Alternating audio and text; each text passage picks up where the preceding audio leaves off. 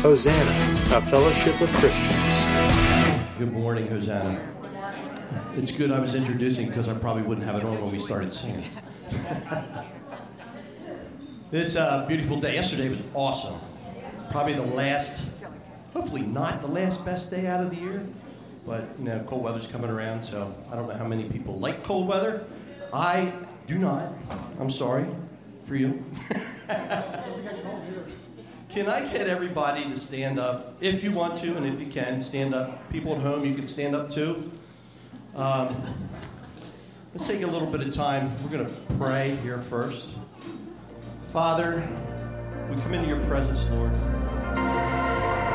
We worship you, Jesus. We thank you for who you are. Who you are. And we worship you.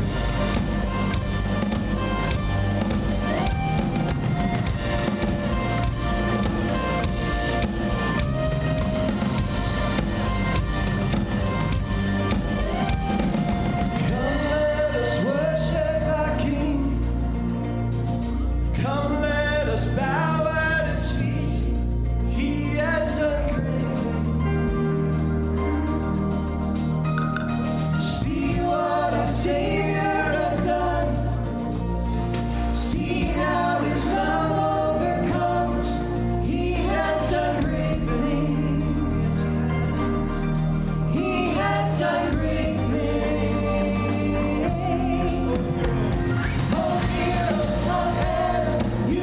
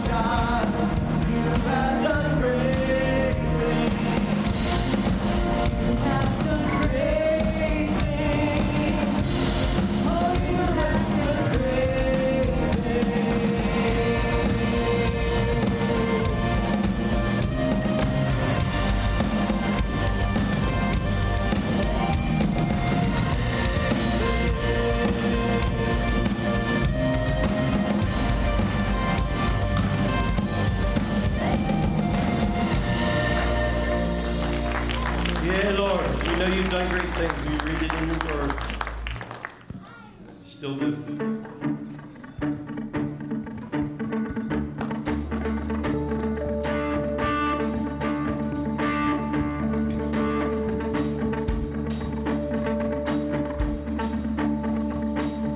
Sing it together.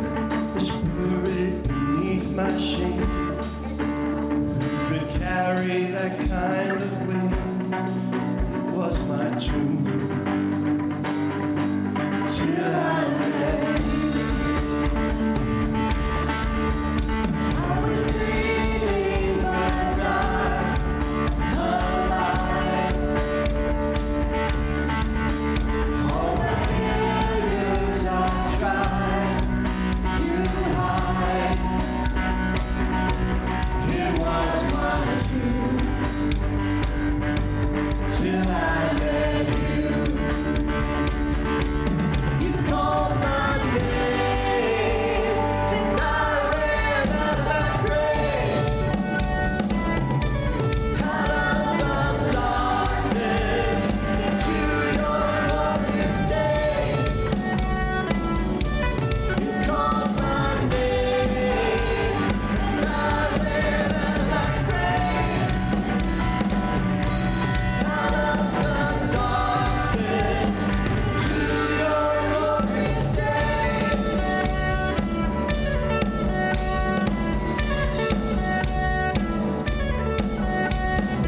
Mercy has saved my soul.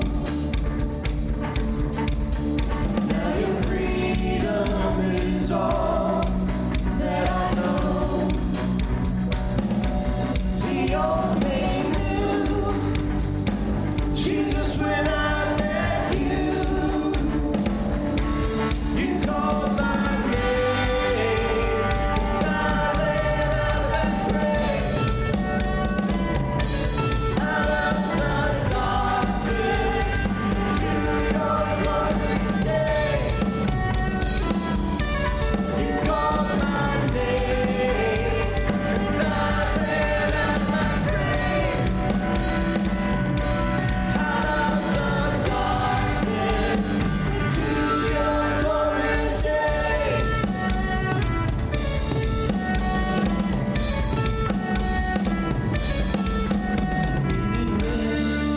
My sin was heavy, but chains break at the weight of your glory. I needed shelter, I was an orphan. Now you call me a citizen of heaven. When I was broken, you were my healing. Now your love is the air that I'm breathing. I have a future, my eyes are open. 'Cause when you called my name, I ran out of that grave. Out of the darkness into your glorious day. You called my name, and I ran out of that grave. Out of the darkness to your glorious day. Once again, you called my name. You called my name, and I ran out of that grave. Out of the darkness to your glorious day. You called my name, and I ran out of that grave. Out of the darkness to your glorious day.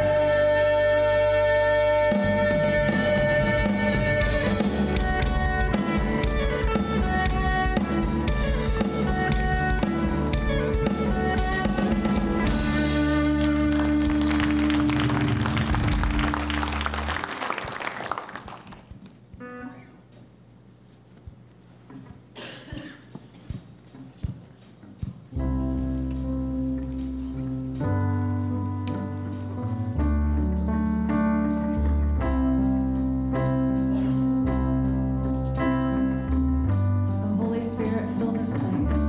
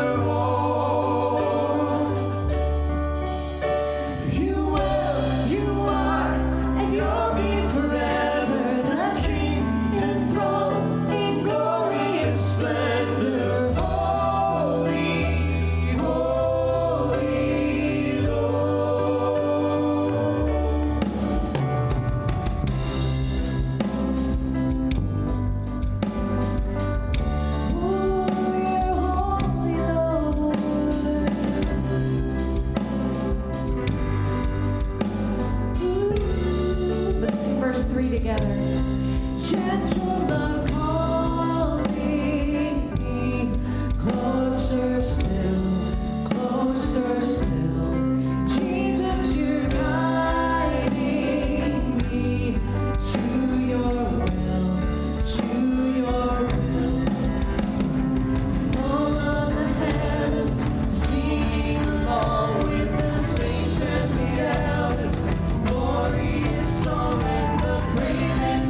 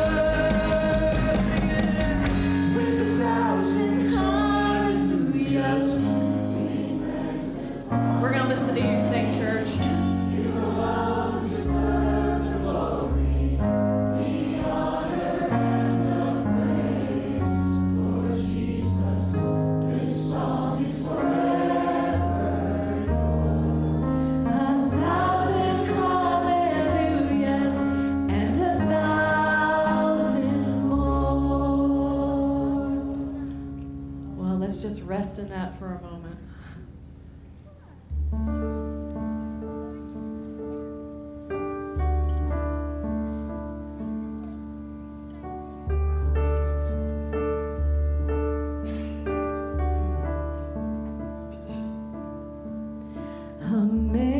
Amazing grace, how sweet the sound that saved a wretch like me.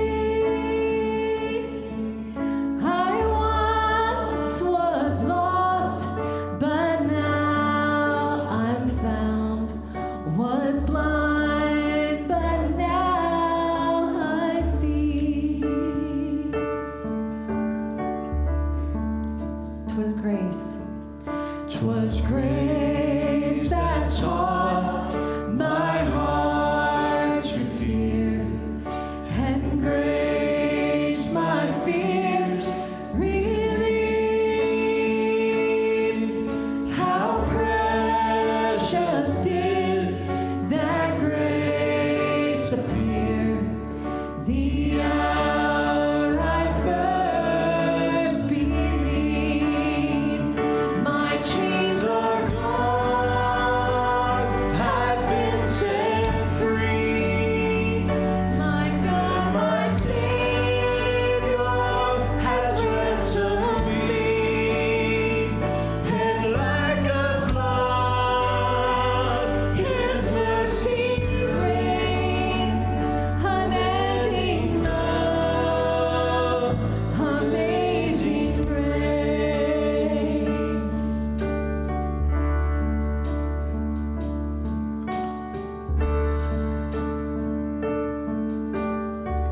The Lord has promised good to me.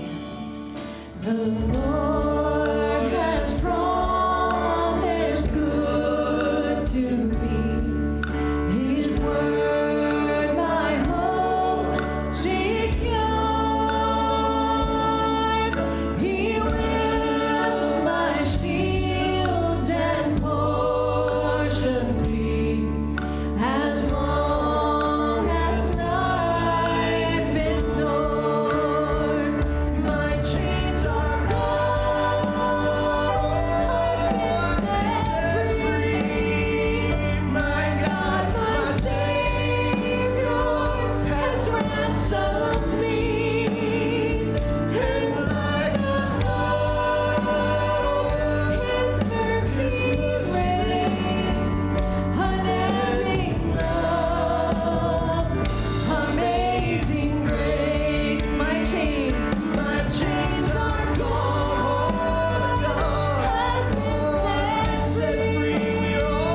My God, my Savior has ransomed me.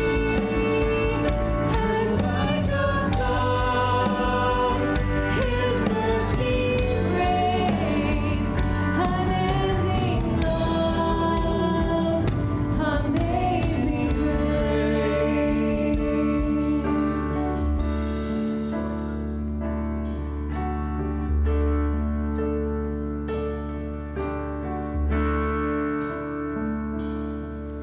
The earth shall soon dissolve like snow. The sun forbear to shine. But God, who called me here before, will be forever mine.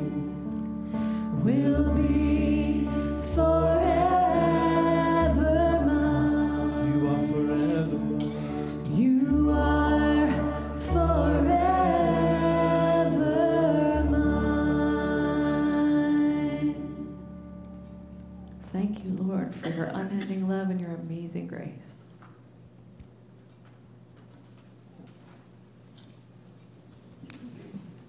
Well, good morning. Ooh, I don't know about you, but wow, worship was quite amazing this morning. Thank you, worship team, all of you. It's good to see all of you this morning, and we welcome you to Hosanna. If you're joining us online, hello, family and friends. I know there are many of you out there, and we welcome you. The song that we were singing this morning, Glorious Day, we run out of the grave and it's a glorious day, but how many of you have seen the glorious, beautiful fall trees that are out there? Oh my gosh, fall is such a beautiful time. And the trees it's like they're yelling, see us, because the beauty. And it's like I think someone just told me it's like amazing how it feels like God opens a paint can and just pours the paint all over the beautiful trees. Wow, his beauty is amazing. Let's pray before we take up our offering. God, thank you for the beauty of this season.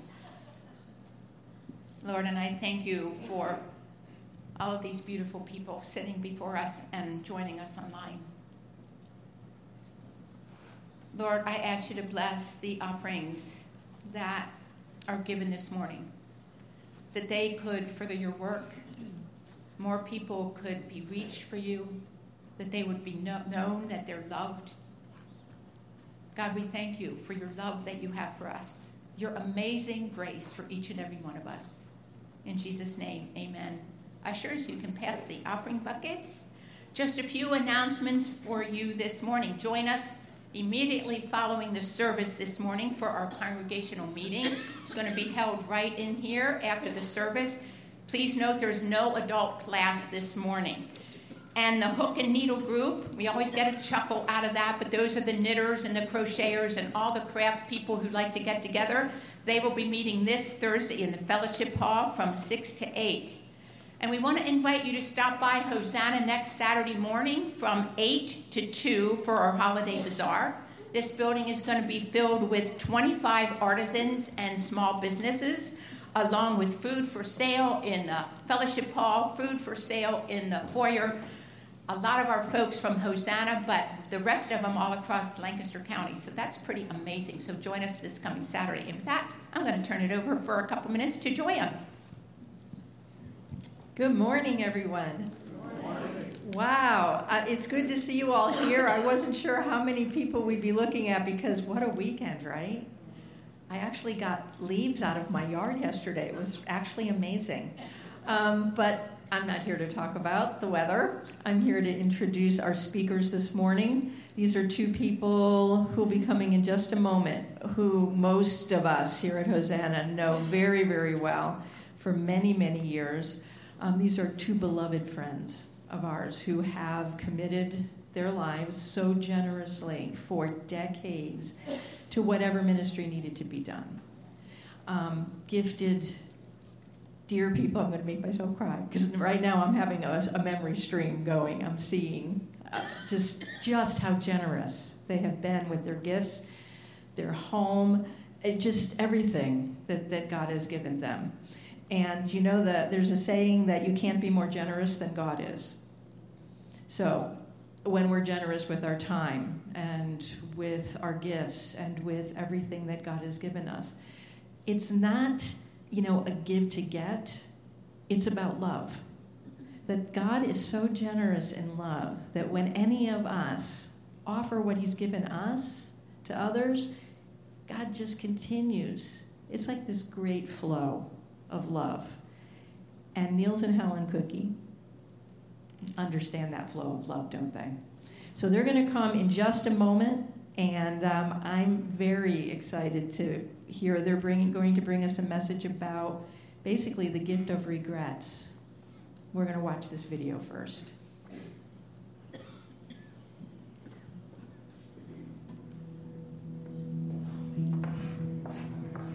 If only I could go back and change some things, set things straight. I wish I had a do-over. I've made choices. I've lost out. I've wished 1,000 times I could go back and try again. It's hard not to imagine what might have been. If I had just stopped to think. If I had just done as I was told. If I hadn't thought I knew it all. Why didn't I just take a few deep breaths? Took 1 second to listen. Maybe my life would be better. Maybe there wouldn't be such a high price to pay. things would be different now. I wouldn't have so many regrets.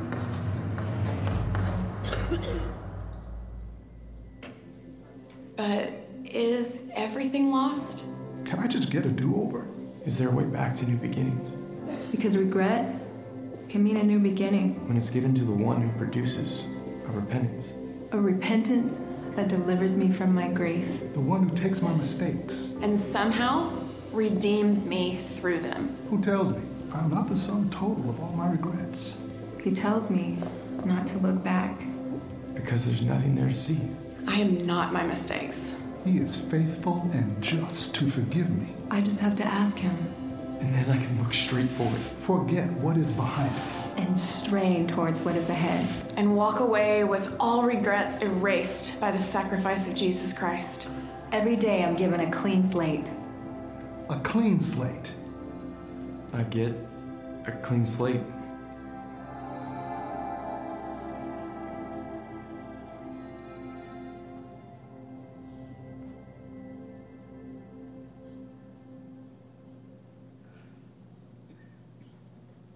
Well, good morning, Hosanna, and to all of you who are out there in the internet land.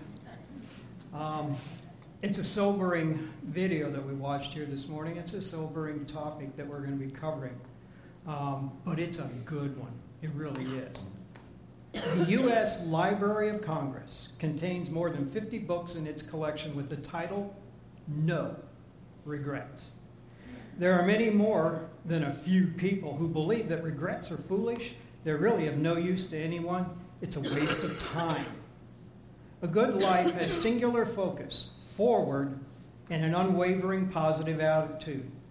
Regret is backwards looking, and it's unpleasant. It can be a toxin in the life. So why invite pain when we can avoid it? Why dwell on what we did yesterday when we can dream of the limitless possibilities of tomorrow? Well, it might seem right, and maybe even convincing depending on who's doing the talking, but it does have a major flaw. It's dead wrong. This is a message on the subject of regret, that deep feeling that the present would be better and the future brighter if you only hadn't chosen so poorly, decided so wrongly, and acted so foolishly in the past. Have you had regrets? We've had them in our lives. So Helen and I will be drawing on material contained in a recently published book by Daniel H. Pink, The Power of Regret, How Looking Backwards Moves Us Forward. Well, good morning. There is far too much information to cover all of this. However, we hope this is an encouragement to you to look at regret as a very useful emotion that God gave us to explore some ways to work with regret to improve our lives. Daniel H. Pink states that the purpose of the book is to reclaim regret as an indispensable emotion and to show how to use its many strengths to make it better, to make better decisions, to accomplish more at work, school, and bring greater meaning to our lives. So first we'll discuss why regret matters. Over 70 years of top psychologists and researchers' work have revealed two simple but very important conclusions. One, regret makes us human. And two, regret does make us better. Secondly, after reclaiming regret, we'll move on to examining its contents. Much of this material comes from two extensive projects, the American Regret Survey and the World Regret Survey. The first involved 4,489 people from a representative sample of the United States population. The second, over 16,000 regrets from people in 105 different countries. Third, we'll look at turning the negative emotion of regret into a positive instrument for improving our lives. Well, in order to do this message, we had to take a look at our own lives and we'd like to share some of those regrets with you to help this to be more relevant and to share with you how God has worked through our regrets and still is graciously working on them right now. In my early 20s, I began attending a Baptist church in New London, Connecticut. After one Sunday, I briefly met this guy, Niels. I remember really regretting that I did not find out his last name or any more about him. Months went by. I asked other Navy guys as I saw them. You could always tell because their hair was short. I said, have you seen this guy named Niels? And they said, he's out to sea on a submarine. He won't be back for a while. Well, I thought, oh, great. I lost my chance. Well, months went by. I was standing on the front platform singing in the church choir, and I spotted him. In the congregation, he was standing amongst a bunch of other Navy guys. A little distracted now, I made my decision. I would take action, not let him slip away. Again, when the choir was finished singing, I found the pew he was sitting in. I said, excuse me, to a number of people, and I sat down right next to him. I really did. He awkwardly scooted over to make room for me. Yeah. After the service was over, I said, hi, I'm Helen. I remember you from a few months ago. What is your full name? And what are you doing tonight? Yeah, I'm dead. Well, before he had a chance to answer any of those questions, I told him that there was a volleyball game tonight and that he needed to come. He said sheepishly that he had no sneakers. I suggested that he get some. Yeah. This is all true, guys. Don't make it up. It doesn't pay to say no. He then said, but I don't have a ride. And I said, no problem. I could take care of that. Well, at the time, I did not even own a car. But I figured I could borrow my sister's car that lived with me, and I'd pick him up at the sub base in Groton, Connecticut. Well, 43 years later, here we are. That's God's will. I will tell you, I don't have the regret of saying no. And here we are many days, many years later. It's been a grand journey. So what is regret? You would think that a sensation so easy to recognize, that regret is surprisingly difficult to find. Think about it. It's that unpleasant feeling associated with some action or inaction a person has taken, which has led to a state of affairs that they wish were different. If the precise definition feels elusive, the reason is revealing. Regret is better understood less as a thing and more as a process. It's a process that seems to be uniquely human. This process begins with two abilities, unique capacities of our minds. We can visit the past and the future in our heads. When we're there in the past, we can rewrite the story, change the events to something different from what really happened. Then coming forward, that ability allows us to see what might have been. Our twin abilities travel through time, rewrite events, and it's a regret process. However, the process isn't complete until we take two additional steps that distinguish regret from other negative emotions. First, we compare. Suppose that an adult in their 50s wishes they had followed their own educational dreams and desires rather than their parents. Now, if they were suffering simply because of the current situation, that it's miserable, that alone wouldn't constitute regret. That's sadness, melancholy, or despair. The emotion becomes regret only when we do the work of going into the past, negating the past and contrasting it or comparing it with the present. And therein, comparison lives at the core of regret. Second, we assess blame. Regret is our own fault, not someone else's. Return to the earlier mentioned example of the individual and their regretfulness about education decisions. They can compare their unsatisfying situation to an imagined alternative and come up short. This step is necessary, but it's not sufficient. What nudges them fully into the realm of regret is the reason the alternative doesn't exist, their own decisions and actions. The cause of their own suffering, this makes regret different and more distressing than a negative emotion of regret. Or consider this thought. One day, a child loses their tooth. Before going to sleep, she puts the tooth under her pillow. When she wakes up the next morning, she discovers that the tooth fairy forgot to replace the tooth with a prize.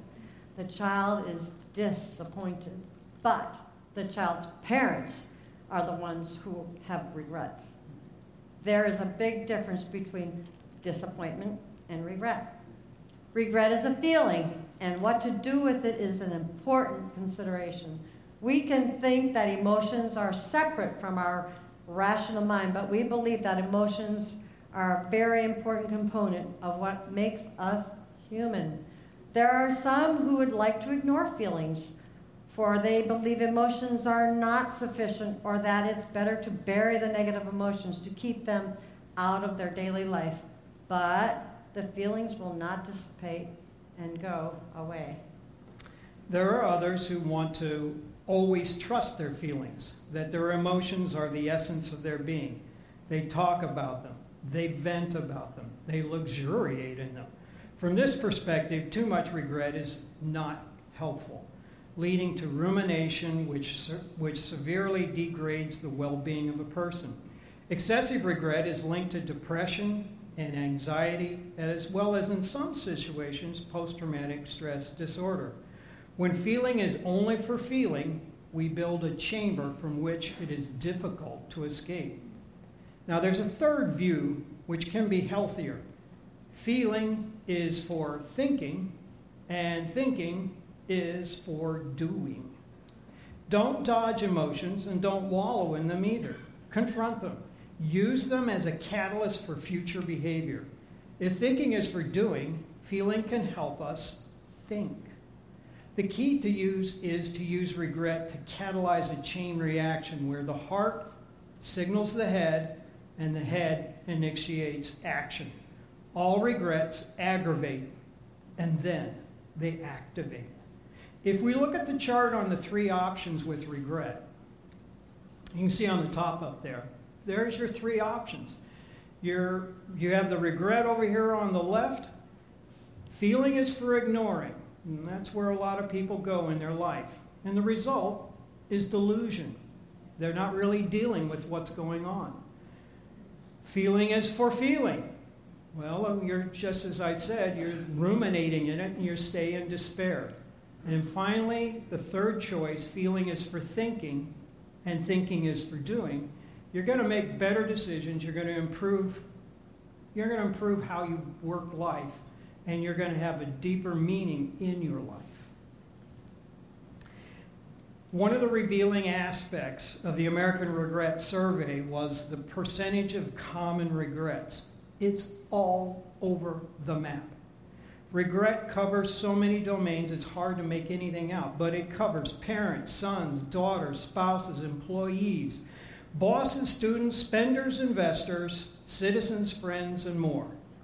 As regret survey were carefully categorized and recategorized, the words and phrases that kept appearing: diligent, more stable, bad habits, take a chance, assert myself, explore wrong, not right, knew I shouldn't have missed, more time, love, it all goes along that way. But if you could really boil it all down, essentially you come to four deep categories of human regret. And that's what we want to spend some time on now. The first one is foundation regrets. Many of our education, financial, or health regrets are actually different outward expressions of the same core regret. Our failure to be responsible, conscientious, or prudent. Our lives require some basic level of stability with a measure of physical well-being and mature material security, without which other goals become more difficult to imagine and even harder to pursue. Yet sometimes our individual choices undermine this long-term need. We shirk in school and leave before we should. We overspend or undersave. We adopt unhealthy habits. When such decisions cause the platform of our lives to wobble and our future to not live up to our hopes, regret follows. Well, up here on the wall, Foundation Regrets, there's a picture up here, grasshopper and an ant. There's a wise person from centuries back, Aesop fables, and many of us are familiar with them. This is one of the main stories, the ant and the grasshopper. Story is deceptively simple. During the long summer, the grasshopper makes use of all the foods and the great weather, and he enjoys the summer, fiddling away. While the ant, who's been invited by the grasshopper to enjoy summer, diligently works on storing up for winter. And when winter comes, the ant and his family are snug in their den, and the grasshopper only has the fiddle to play. Foundation Regrets start with a choice. At some early moment, we face a series of decisions that represents a path to life, requiring short-term sacrifice in the service of a long-term payoff.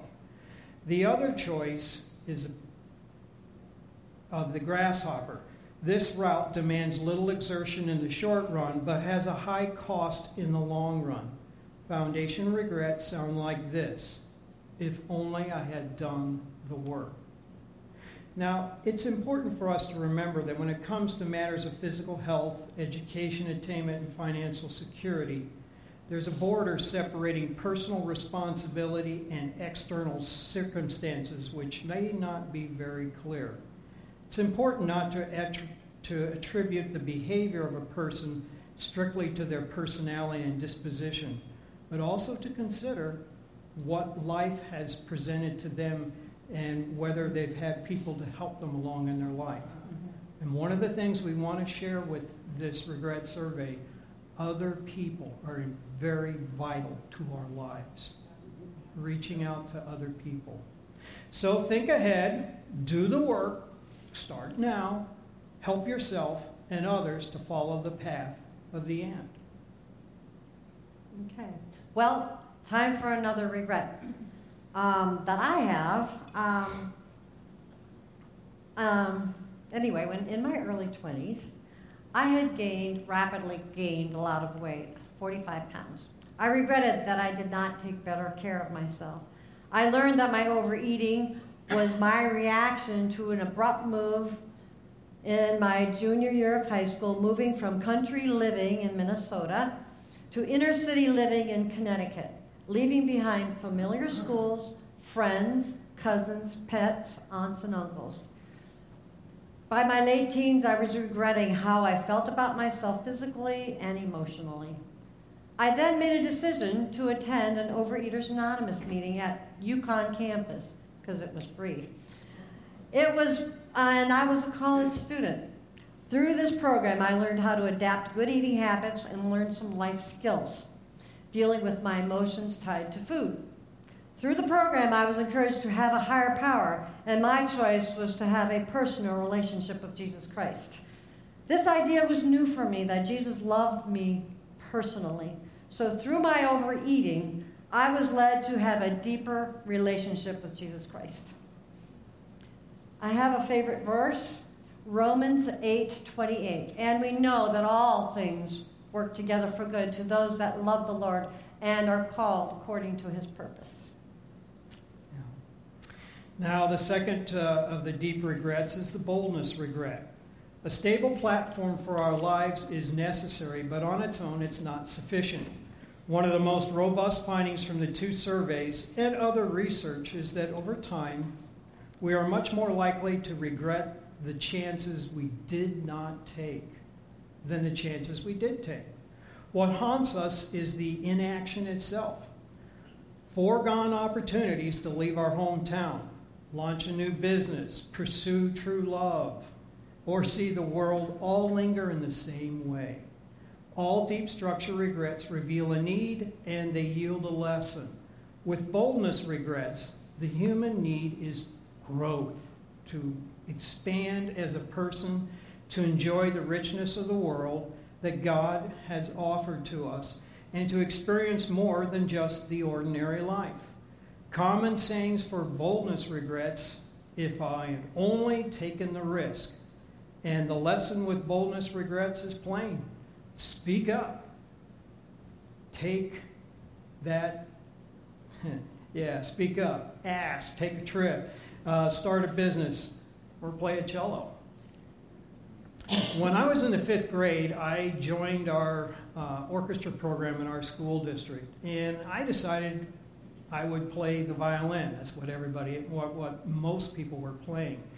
And because of that, my parents did buy a violin for me, and for 2 years, somewhat, not really diligently, but I would practice and work on the violin, and I wasn't making great progress, but I liked being in the orchestra. When I got to the 7th grade, I moved into the junior high program, larger program, and for the first time I really saw a cello, and saw it and heard it. I fell in love with it, and I asked the music director if I could start playing one. He repaired an old one that it was part of the school district's, and it gave me a few lessons, and on I went, on my own. And by the 2nd semester, I moved all the way up to 2nd chair cello in our orchestra. I was practicing like a fiend every evening, every weekend. I was just pouring time into it. I loved it. And then my mother reminded me that my dad and her had bought a violin for me, and son, that's what you really wanted to play. I took that to heart, and I stopped playing the cello. I told my director, I need to go back to playing the violin. That's what I had originally agreed with my parents. He was crestfallen as well, as I was making terrific progress. Mm-hmm. My regret is still even to today on that. And yet, I've learned. I own a cello now, and I play it from time to time and work on it, and I deeply love that instrument. But I learned something from that. Speak up for myself. Mm-hmm. Let us therefore come boldly under the throne of grace, that we may obtain mercy and find grace to help in time of need. Mm-hmm. Yeah, he's a good cellist too. Moral regrets, moving along. Most of us want to be good people. Yes, we often face choices that tempt us to take the low road. When we travel that path, we don't always feel bad immediately, but it can be easy to rationalize our actions, but eventually it catches up to us. Over time, these moral, dubious decisions can eat at us. And once again, the realm in which they occur, deceiving a spouse, cheating on an exam, swindling a business, is less significant than the act itself. When we behave poorly and compromise our belief in our own goodness, regret can build, then persist. Moral regret begins at the juncture, the intersection of the two pair of choices: care or harm to a person, follow the rules or ignore them, remain loyal to a group or not, persevering the sacred or desecrating it. Whatever the specifics, at a pivotal moment, we choose what our conscience says is wrong. Moral regret sounds like this: if only I had done the right thing. And the lesson in this is, when in doubt, do the right thing. I have an example of a moral regret. When I was in elementary school, probably 2nd grade, I remember sneaking into my older sister's bedroom, taking her brand new pedometer out of the box. I decided I would borrow it. She wouldn't miss it, right? I'll put it right back in the box after school. It looked like a pocket watch. You clip on your waistband to track your steps. It's a lot like the present-day Fitbit. Well, back then it was a really new invention, and I was intrigued. I took it and I clipped it on my waistband, and I went to school. Well, it was winter in Minnesota. At recess time, we climbed up snowbanks and slid down them. Sometime after recess, I went and checked how many steps I had taken, and the pedometer was gone. I was petrified. Of course, after school, I recruited a bunch of friends to help check the snowbank to find this hunted treasure. No luck. It was gone. I didn't say anything to my sister when I got home. I just hoped she wouldn't find out. Well, the day came when she asked, "Has anybody here seen my pedometer?" I was caught. I confessed, and she was not happy. Well, by spring, the snow melted. I found the pedometer. It was a little rusty, but it still worked. I gave it back to her, but I've always regretted sneaking into her bedroom and taking her treasure.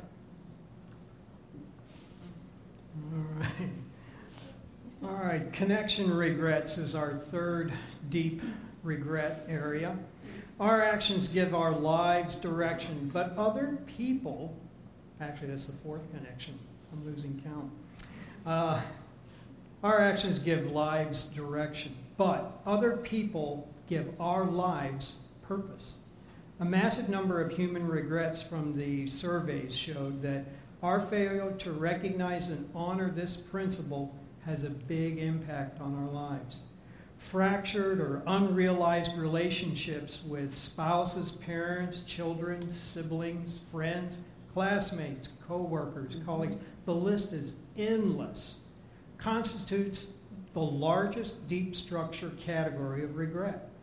Connection regrets arise anytime we neglect the people who help establish our own sense of wholeness.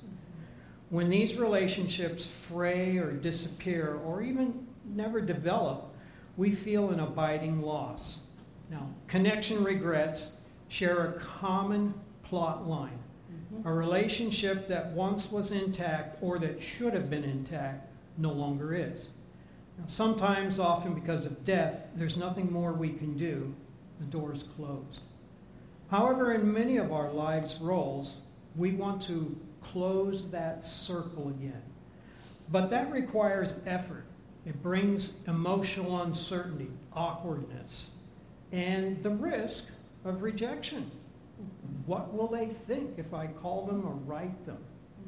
Connection regrets sound a lot like this. If only I'd reached out. So I'm going to share something from my life. My mom and my birth father divorced when I was 5 years old. My birth father was from Denmark, and he had immigrated into this country with my mom after his service in Denmark was finished. And my mom and we moved to San Diego, and my mom moved back to Tucson with a divorce, my brother with me. We lived with my grandmother for a period of time, and then my mother remarried. My birth father also remarried in those years, and for several years my brother and I would go back to San Diego for a week to spend time with our dad. But then those meetings stopped. No more cards, no more birthday cards, nothing at Christmas. I think as young boys we were puzzled by that because he seemed to be a good enough person. We didn't realize until much later in our lives that that had been cut off because of his relationship with his new wife. Throughout my growing years and throughout young adult life, there were a lot of questions, but no answers. Finally, in 2004, at Helen's insistence, we had to breach this and see what could be done. So through the wonders of the internet, we were able to find and connect with Jens Jensen, my birth father. And it was amazing. He was very, very open, very open. Now, I will tell you this, we had to do this very clandestine. I had to send letters through his sons because, as he said it, the Wicked Witch of the West will intervene. It was a real emotional roller coaster for him. But yet, he shared pictures and baby things and young childhood things that he had saved and kept safe. He sent them and mailed them to us, and we have them in our home. He also had a genealogy record of our family from Denmark, which he shared with me, and a lot of insight into our family life. In 2006, our youngest son, Gary, was graduating from University of Pittsburgh, and as a gift for him, we said we would take him on a trip, as we had for our oldest son when he graduated from college. He wanted to go to Denmark, and so we planned a trip, and I informed my birth father about that. He was excited. He sent us letters. He said, I know who you can contact. He said, you meet your cousins, and you'll meet a close boyhood friend of mine that I've kept contact with all of my life. We went to Denmark. We had a really, really rich experience. In the dead of winter, and it was cold, but the warmth that we received from family there that embraced us. We were the long-lost family that had come back home. His boyhood friend told us all kinds of stories when they were kids. It was phenomenal. We share that story with you because there was a real power of healing. A few years later, my birth father passed. I was never able to really meet him in person, and I wish we would have been able to. But I understood his situation, not trying to make life more difficult than it was for him. Can I just add something here?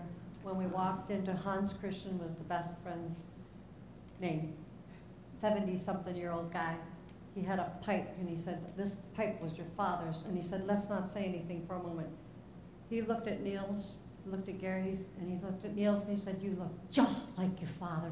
And there was nothing to say. And Gary says, well, I guess we can go home now. We were Wednesday, but mission had been accomplished just to make connections. Yeah. All right. Well, we put a verse on this from 1 Peter 4:8. Above all, keep loving one another earnestly, since love covers a multitude of faults. Faults, not sins, faults. Yes. The faults of us as human beings. Y'all doing all right here? We have a little bit left to go. Okay. A first step in reckoning with our regrets, whether regrets of action or inaction, is self-disclosure.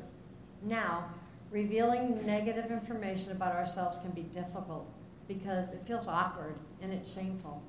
However, a large amount of literature reveals that disclosing our thoughts, feelings, and actions can bring an array of physical, mental, and professional benefits. Part of the explanation for this benefit is that words, written or spoken, force us to recognize and focus our thoughts. Again, feeling is for thinking, and thinking is for doing. In 1986, I planned a family reunion for my family of 8 children, all of whom by now had been married and had children. I suggested the reunion be here in Lancaster County. We rented camper trailers for each family member. You see, I had never met some of my nieces or nephews because we lived so far away in different parts of the United States, and we were so spread out. So, in June 1986, we camped for 2 nights at Spring Gulch Campground and had a great time connecting. And even my parents were able to be here from Hawaii, celebrating their 42nd wedding anniversary. Well, 7 months later, my father died. They had been living in Hawaii of a massive heart attack at the age of 65. We know there would have been a lot of regrets had we not taken the time to plan that reunion. Yeah.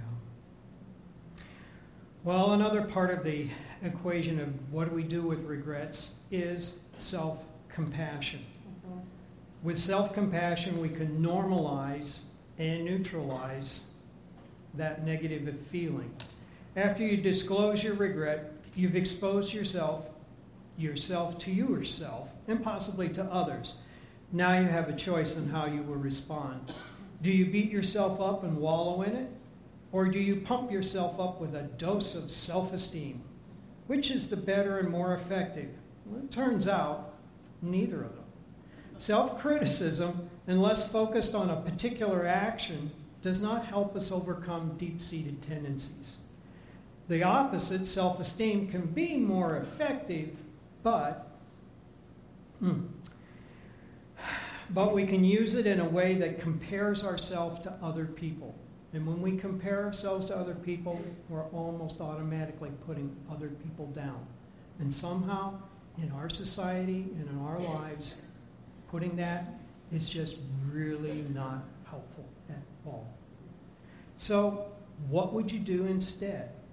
Well, there is an alternative that's been pioneered by a social psychologist by the name of Christine Neff. It is called self-compassion. We can often treat ourselves with harsh criticism when we feel it's something that we failed at. And we're often more severe on ourselves than we would be on someone that we know. A friend, a family mentor, a member, even a stranger. So if we extend understanding and grace to ourselves as we would to someone else, we begin to neutralize the negative feelings by normalizing the negative feeling. Bring it down a few notches. We're not trying to ignore our actions or our inactions.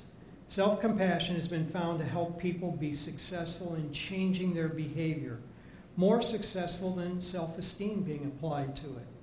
Self-compassion seems to help people stay in contact with their regret and be willing to discover avenues for personal improvement. This second step of transforming our regret can be acted on by these 3 questions. By now, perhaps you have had some kind of regret come to your mind. Think about your regret with the following 3 questions.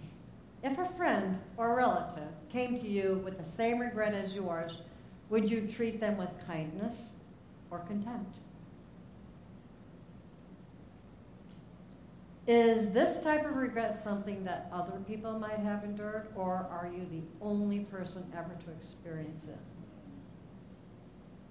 And third, does this regret represent an unpleasant moment in your life, or does it define your life? If the former, you are in a better place to move forward. If the latter, ask someone else what they think. Yeah.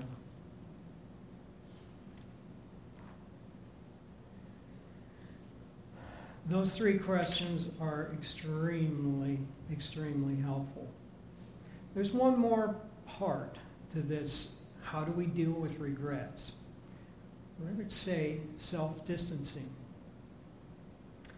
After self-disclosure relieves some of the burden of the regret, and self-compassion helps us to reframe the regret as a human imperfection rather than a total flaw, self-distancing helps us to analyze and strategize what to do next, to examine the regret more calmly without shame, and to find in it a lesson that guides your future behavior. You can insert some distance with a fly-on-the-wall technique. That is, hold back. Pretend that you're someone looking in on what's going on in your life. All right? You may find that you can see someone else's problem more clearly and more unemotionally than you can see your own. So using that technique can help you. In the same way, we can separate ourselves from the regret of our life to get a better view of it. Another way is using time as a self-distance tool. Mentally visit the future, say 5, 10 years, and ask the question, does this regret, is it as big as I think it is? And a lot of times you can find that you can shrink its size down, make it more manageable. This may make the seem smaller, And then you can move forward with what you would do with that regret and for the future in your life. Another tool about looking into the future, we can anticipate a regret, just as Helen did with her story, sharing about that reunion. We knew time was kind of pressing on us. You look into the future and you say, if I don't do this, if I don't take action, am I going to regret that? And remember, the door can close any time in life. We have one last personal story to share with you. Many years ago, Niels and I were both on staff here at Hosanna. We were spending lots of time here working at the building. Joanne pulled us aside and said, "You two are spending too much time here. You need to spend more time at home with your two boys." She said it lovingly, and it was like God was speaking through her. We took her words to heart and looked at ways to get a better balance in our lives of using time and being available to our two boys. Then we planned some family trips to the beach and other destinations. We also were more present with our boys. Thank you, Joanne. I've always valued the advice Joanne gave us to treasure our boys when they were young and spend quality time with them. Today, we are thankful to say we have close and loving relationships with our two boys. Our family has also grown. We've gained a lovely daughter-in-law and 4 wonderful grandchildren and another one on the way. And we long to spend time with our beautiful family. Yeah. So just to let you know, we're still working with regrets. Regrets comprise probably 30% of the negative emotions in life. And negative emotions are not bad. Sometimes they're looked at as being bad, but really, there's a lot of them that help protect our lives. Fear of falling makes you be very cautious about what you're doing in your life. Fear is one of those negative emotions, but there's other negative emotions. Regret, just the same, if used and respected properly, can help propel your life forward. It's something that God has actually given us, so let's not waste it. As Richard Rohr says, let's not waste the pain in our lives, right? So regret makes us human. Regret makes us better. Regret gives us, and I hope you, hope.